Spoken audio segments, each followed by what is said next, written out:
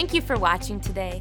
I pray that the message you're about to hear will empower you to use your voice, help change the way you think, and refresh your spirit. If you'd like to follow along with Pastor's notes, you can find them on the on-demand page of walkingbyfaith.tv or on our app, where you can also submit a prayer request. I want to encourage you to contact us if you are in need of prayer. Today, we'll be looking at the miracle in Mark 6 when Jesus fed the multitudes. We often want Christianity to be all miracles, but even in the days of Jesus, there were plenty of storms to follow. When we have a strong faith and we continue time after time, storm after storm to stand on that faith, God will always perform miracles.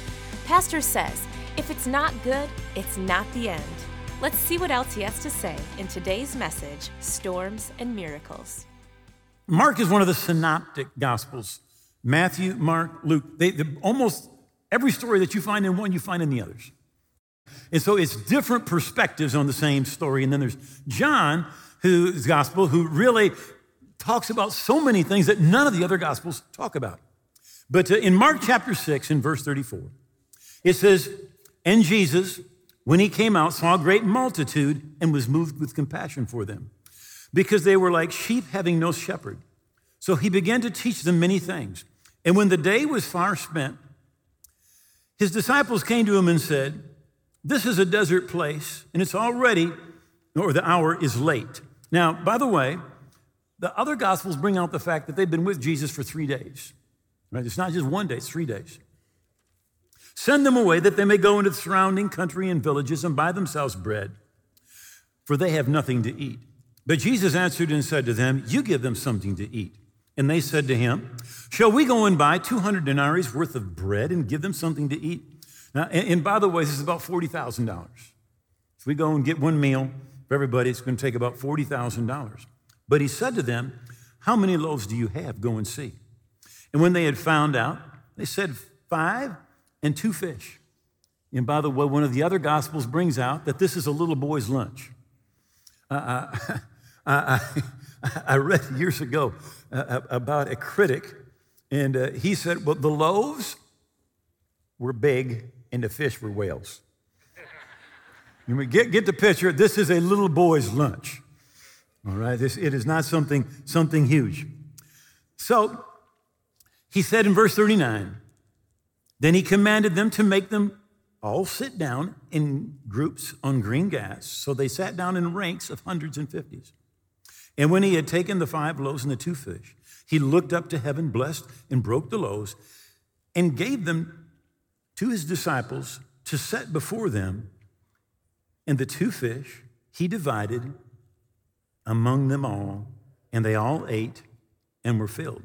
And they took up 12 basketfuls of fragments of the fish. And of those who had eaten the loaves were about 5,000 men, not including the women and children.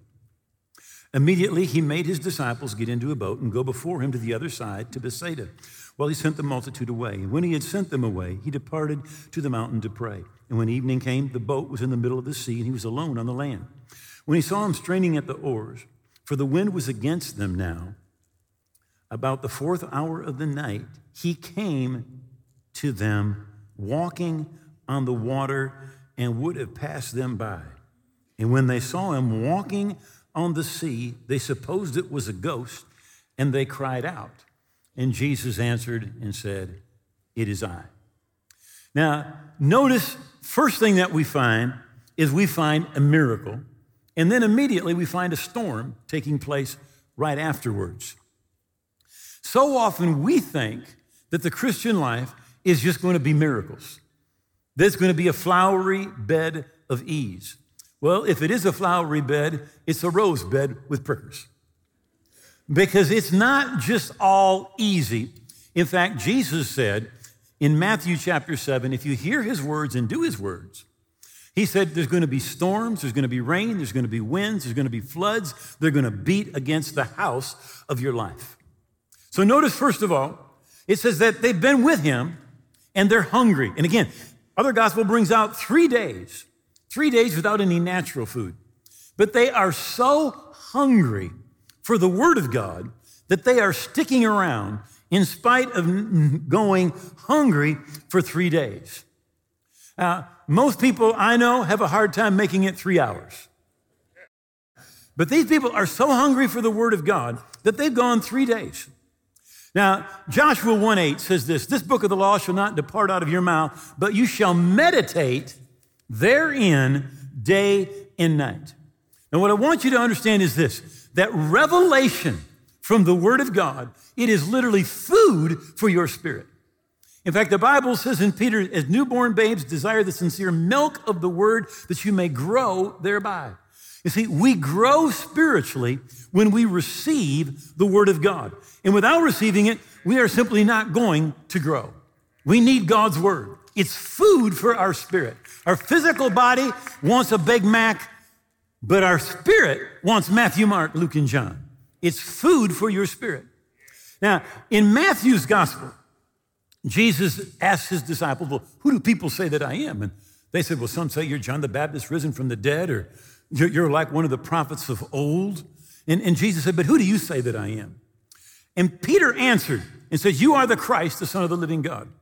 Jesus answered and said to him, blessed are you, Simon Bar-Jonah, for flesh and blood did not reveal this to you, but my Father who is in heaven. Now, what he had revelation that came to him that nobody taught him, and he didn't figure it out. It was supernaturally revealed to him by God the Father. Now, in the Bible, in your New Testament, there's 2 words that refer to the Bible. One is the word logos, and it refers to the entire Bible, right? But there's another word, rhema, and that rhema is not the entire Word of God. It's the Word of God that is supernaturally revealed to you on the inside. In fact, Paul said to take the sword of the Spirit, which is the Word of God, it's literally the rhema of God. It's when God supernaturally takes that word and makes it alive on the inside of you. Now, when that happens is when you and I meditate on God's Word.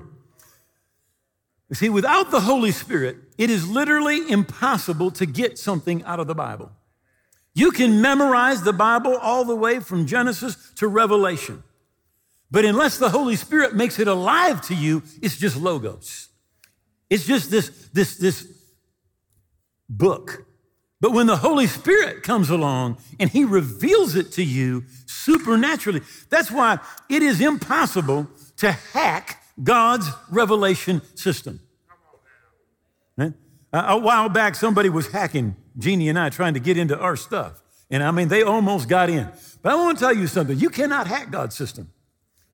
Because you can look at it in the natural and try to figure it out, but unless the Holy Spirit comes and reveals it, it's just going to be something you've got in your head, but it's not going to be something that's in your heart. So in Mark 4, Jesus said to them, be careful what you're hearing. The measure of thought and study that you give to the truth that you hear will be the measure of virtue or knowledge that will come back to you. And more besides will be given to you who hear. The key to spiritual growth is revelation knowledge. It's when the Spirit of God comes and makes that alive on the inside of you. And notice Jesus said it's related to the amount of thought and study, or we can say it this way, it's related to the amount of meditation that you give. When you prioritize the Word of God and you meditate in His Word. Now notice it said in Joshua day and night. Again in Psalms, it says day and night. You know, the Bible says it this way in Isaiah, it will keep him in perfect peace whose mind is stayed on Him. Yeah, I have so many people that are worried. They're worried about the economy. They're worried about COVID-19. They're worried about racism and unrest. But you know, when your thoughts are focused on God and His kingdom, you're going to have peace when other people are biting their fingernails.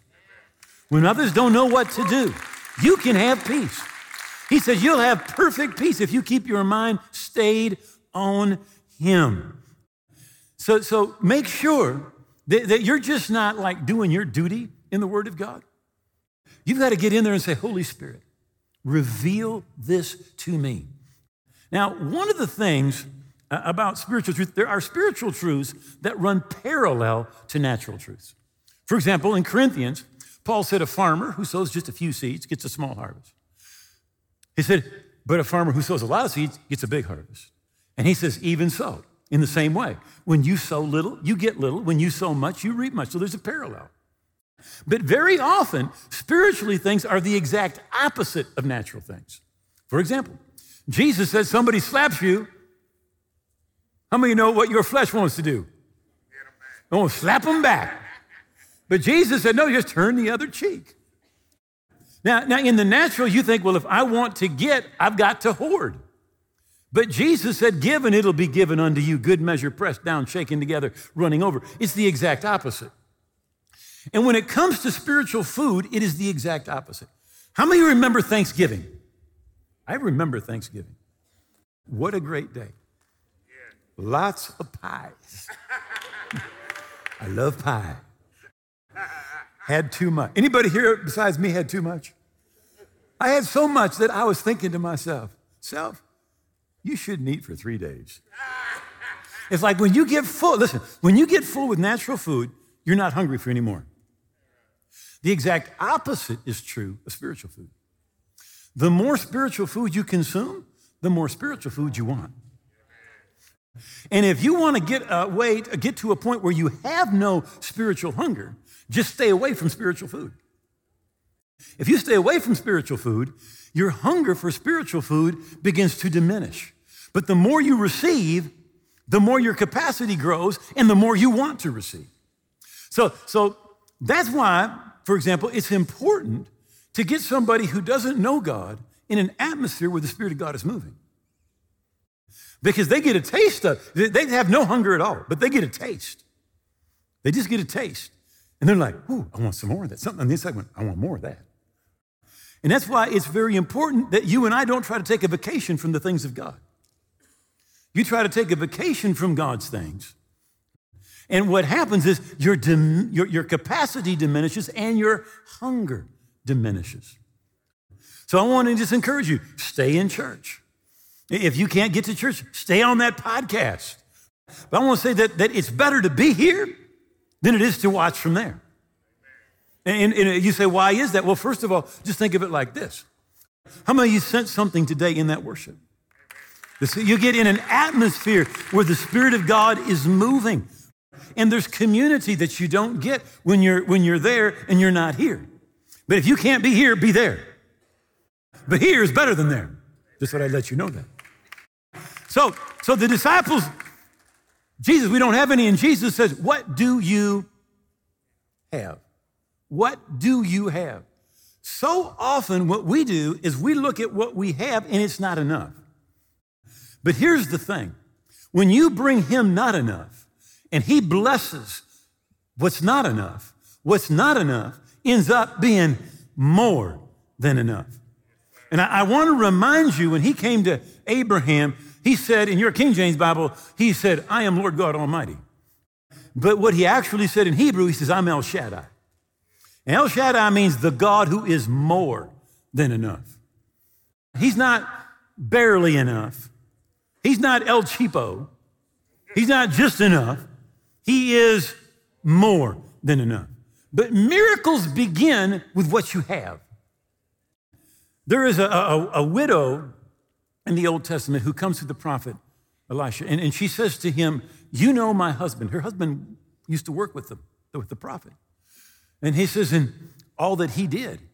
He says, but now the creditors have come, and I've been forced to mortgage. And in those days, you mortgaged yourself or your kids, and she had mortgaged her 2 sons. And they're coming to take my sons. And this was his response. What do you have in your house? And she says, I have nothing except one little jar with a little bit of oil. He says, great. He says, go to all the people you know and gather vessels, not a few. Go to your house, you and your sons, close the door, close the windows, and start to pour. And pour and pour and pour. And the Bible says she just kept on filling until every single vessel was full. And then there was no more. The size of her miracle was determined by the size of her faith. So the prophet said, well, take and sell all that oil and pay all your debts and live on the rest. But it was, what do you have? David didn't have a lot. All he had was a slingshot, But how many know that was enough? Moses didn't have a lot. All he had was a rod. But that rod became the rod of God. God multiplies and uses what we have. Here's what as you study this miracle of the feeding of the 5,000, it mentions that they don't count the women and children. Now, here's what I think is great. God uses to do a miracle what nobody else counted. Whose lunch was it? It was a little boy's lunch. And nobody counted the little boy. You know what God wants to do? God likes to use to bring miracles those that nobody else counts on. See, they may look at your age or your education or your gender or your race or your past or your hurt or an abuse or an addiction, and they may think, well, they don't count. If they say you don't count, God's counting on you. That's who God is going to use. God's going to use somebody the world doesn't count because God says, then I get all the glory. And not only that, the people that others don't count, God says, I count them because they matter just as much as anybody else matters. It wasn't much, just 5 loaves and 2 fish. And remember, it's a little boy's lunch. Probably better to say 5 slices of bread with a little bit of fish in there. The others, they wrote him off, but Jesus took it. Now, next thing it says that he did is he separated them into groups of 50 and 100. Now, I don't know if trying to get people to do something's like trying to herd cats.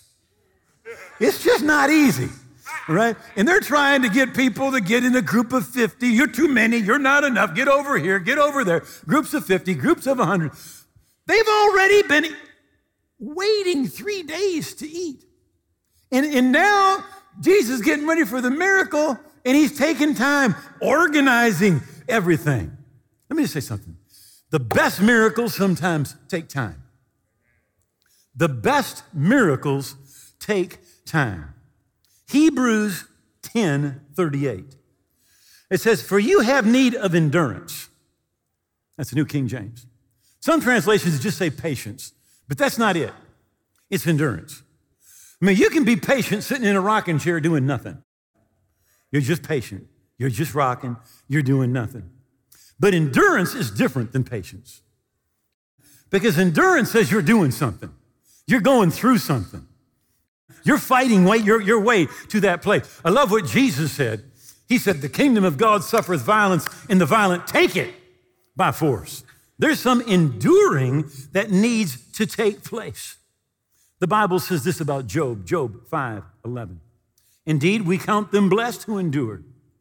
And you have heard of the perseverance of Job, and have seen the intended end by the Lord, that the Lord was very compassionate and merciful.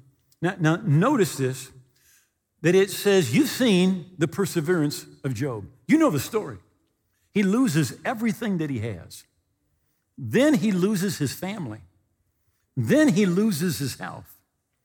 But notice what the Bible says, the end intended by the Lord. God's plan, God wasn't looking for him to lose his stuff and his kids and his health and his marriage and all the stuff that went with it. God had an intended end, and his end was not loss, but his end was blessing. In fact, the Bible says at the end, God turned his captivity, gave him twice as much as he had before. Now, he was the richest man in all of the East. If I remember right, he had 2,000 yoke of oxen and like 5,000 camels. Who needs 10,000 camels anyway? Right? I mean, God didn't just show up with enough. He showed up with more than enough. God's intended end was not the problem, but God's intended end was a breakthrough in blessing and provision and miracles and healing. That was God's intended end. The Bible says this in Romans chapter 8. It says, we know that all things work together for the good of those who love God and are called according to his purpose. I don't know what storm you're in right now, but if it's not good, it's not the end. You got that? If it's not good, it's not the end. Because God, when he's done, he works all things together for our good. And if it's not good yet, it's just not the end yet. And there needs to be some persevering. There may need to be, you need to stand, you need to rebuke, you may need to do something, but you just stand. So he said, sit them in 50s, sit them in hundreds. Now notice that there's structure in this miracle. We need structure to manage the blessing that God wants to give. We need structure. We're in God's house here. If we get 50 people to give their lives to Jesus today, and we've got no plan on how we're going to disciple them and how we're going to help them grow in their spiritual life. How many of you know we may have had a harvest, but we'll lose the harvest? You know, I was fishing with my grandson this week, and we were catching some fish. And let me tell you something: you can't keep 50 fish if you don't have a bucket. You need a bucket to put the fish in.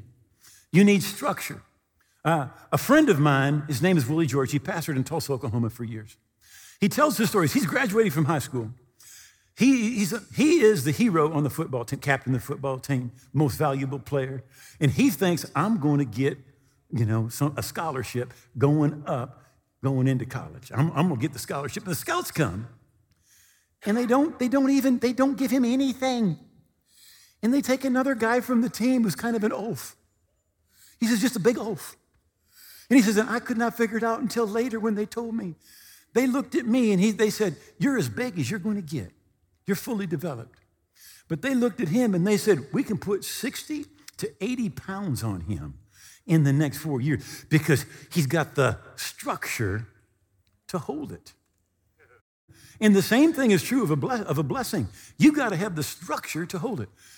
I think all of us have heard the stories about people who play the lotto. Don't do it, all right? It's just a tax on stupidity. But listen. So somebody wins the lotto and they win $100 million. And 5 years later, they're divorced.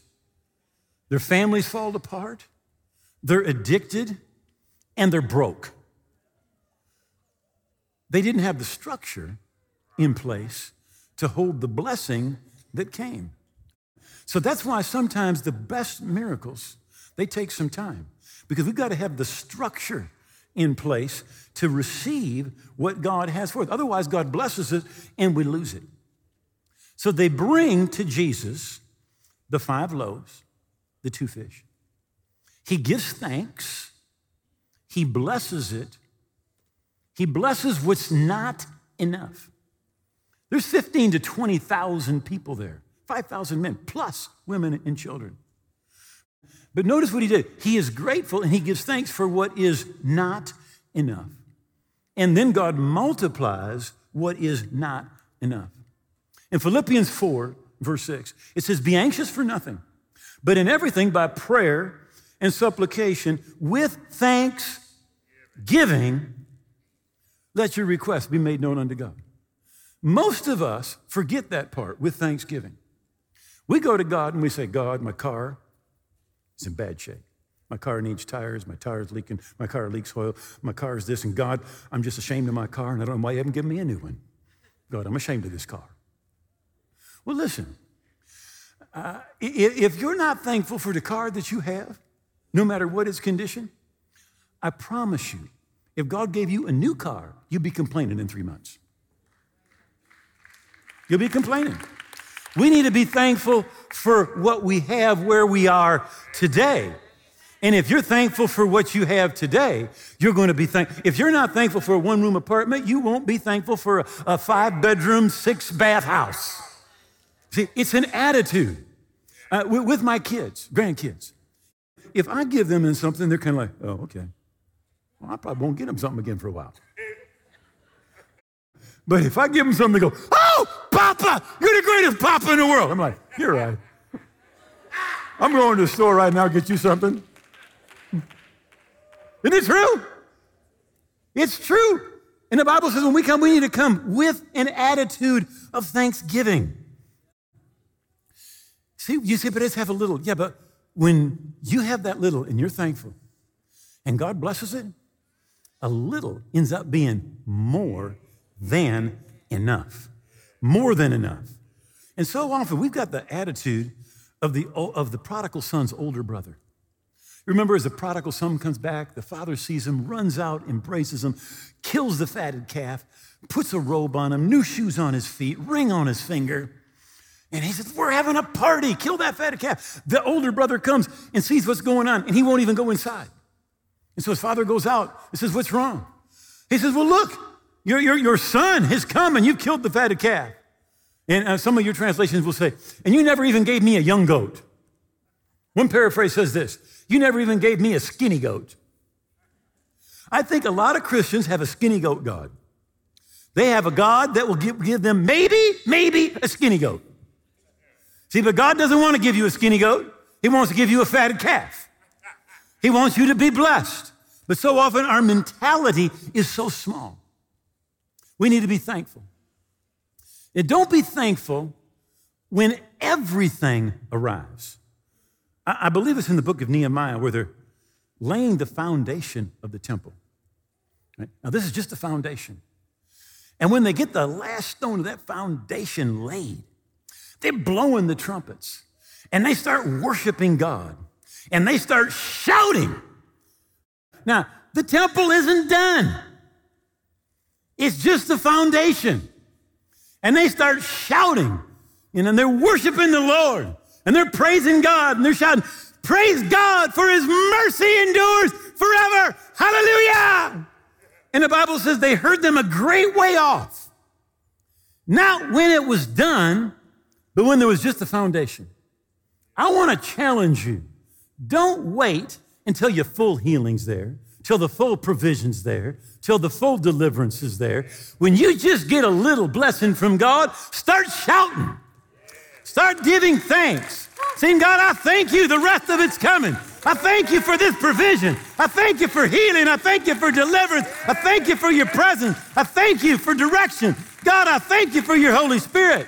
Begin to be thankful, not when everything arrives, but in the beginning.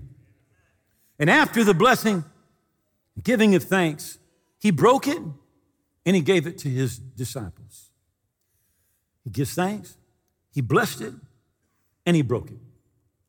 I want to make mention of something that God takes our brokenness and he blesses it and he uses it. He takes our brokenness. 2 Corinthians 1 and verse 3. Blessed be the God and Father of our Lord Jesus Christ, the Father of mercies, the God of all comfort, who comforts us in all our tribulation. Now, tribulation simply means the problems of this life, that we may be able to comfort those who are in any trouble, with the comfort with which we ourselves are comforted by God. In other words, we're going through tribulation, we're going through trouble, and God ministers to us in the midst of that trouble. And God brings us through. And then what we're supposed to do is we're supposed to take that same comfort and grace that God has deposited on the inside of us, not just for us, but for others. Because the Bible says we're supposed to take that same comfort, same grace, and we're supposed to minister that grace to others. You know, you may have been rejected or abandoned or abused. You may have a past that's horrible. There have been addictions, you've made bad choices, you've lost loved ones, your child's going down a wrong path, you've had money reversals, you've been cursed, criticized, written off, ostracized, had your heart broken, your home broken. But do you know what? In any one of those, God says, you turn to me in the name of the Lord. It is a strong tower and the righteous run into it. They are saved. There's grace, there's victory, there's provision. He sees you through. But that is not just supposed to be for you. You're supposed to pass it out. You see, your test is supposed to become a testimony. Your mess become a message. Your trial, a triumph. You were a victim, but he's going to cause you to become a victor. Don't just sit there with what God has ministered to you. Use it to be a blessing to others. One last thought. Jesus gave it to the disciples, and they passed it out. You know, the blessing went through their hands, but it wasn't from their hands. It wasn't from them, but it went through them. And I just mentioned to you how the Bible tells us that when we're going through tribulation or any trouble, that God ministers to us comfort, grace, consolation, victory. He ministers to us. It's supposed to be for us, but it's not supposed to stay with us. It's supposed to go through us to others. And it doesn't matter what your situation is. You say, yeah, but I'm going through some stuff. But you know what? He said, I'll prepare a table before you in the presence of your enemies. I don't know what you're going through, but I know my God, and he's able to see us through anything that comes our way. Literally, when God begins to prepare that table before you in the presence of your enemies, people come around and they say something like this, I don't know why I'm doing this, but. I don't know why, but. You know why? It's because God is moving on your behalf. And again, the name of the Lord, it is a high tower. The righteous, they run into it and they are safe. You know, Jesus literally, if you're looking in your Bible, you will find him from Genesis to Revelation. He's everywhere in your Bible. In Genesis, he was the seed of the woman. In Exodus, he was the Passover lamb. In Leviticus, our high priest. In Numbers, a pillar of cloud by day and fire by night. In Deuteronomy, a prophet like Moses. In Joshua, the captain of our salvation. In Judges, he was the lawgiver. In Samuel, our trusted prophet. In Chronicles, our king. In Ezra, our scribe. In Esther, our Mordecai. In Job, our living redeemer. And in Psalms, he is the Lord, our shepherd, so that we don't want, who prepares a table before us in the presence of our enemies, so that our cup runs over. He is the God who is more than enough. Take what we have that's not enough, give it to him, and it will become more than enough.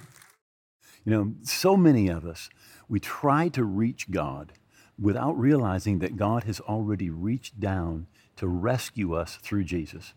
And if you're watching today, but you know you're not right with God, you're away from God, and you say, I want to be right, I want to be forgiven, I want to be a child of God, I want to invite you right now to bow your head and pray this prayer with me. Make these words your own. Just say, oh God, I believe Jesus died on the cross. I believe his blood paid for my sins. I believe that he rose again, and I believe he's coming again. Today I receive the forgiveness that Jesus purchased for me. And today I give him all of my heart and all of my life. I hold nothing back. I thank you, you've heard my prayer, that I'm a part of your family today and forever. In Jesus' name, amen. Now, if you prayed that simple prayer from your heart, you are right with God. You're forgiven. You're a part of his family on your way to heaven. But you need to keep growing spiritually. And I wrote a book. I want you to have a free copy of this book. It's called Your New Life. It's just full of bullet points to help you keep growing spiritually. All you need to do is get online, download the book, and it's going to help you keep on growing in Christ, walking by faith. God bless you. If you just prayed that prayer with Pastor Dwayne, you are making one of the best decisions of your life. We are so excited for you. And just as Pastor said, we love to send you a free copy of his book, Your New Life. Log on to walkingbyfaith.tv and have it mailed to you, or you can download it right there instantly. Plus, it's also available on our app. It's absolutely free and a great resource for you to have. We are asking you to step out and be bold.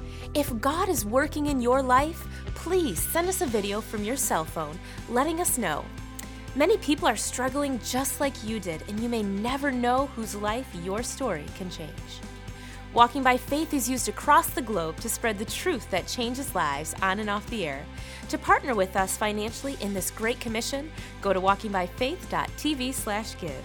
Find us on Roku, Amazon Fire TV, or your favorite social platform by searching WBF TV. Also, be sure to download our app where you can listen to all past sermons, submit a prayer request, find resources, and much more. I pray if you are in a storm to stand strong in your faith as your miracle is coming. Have a wonderful week.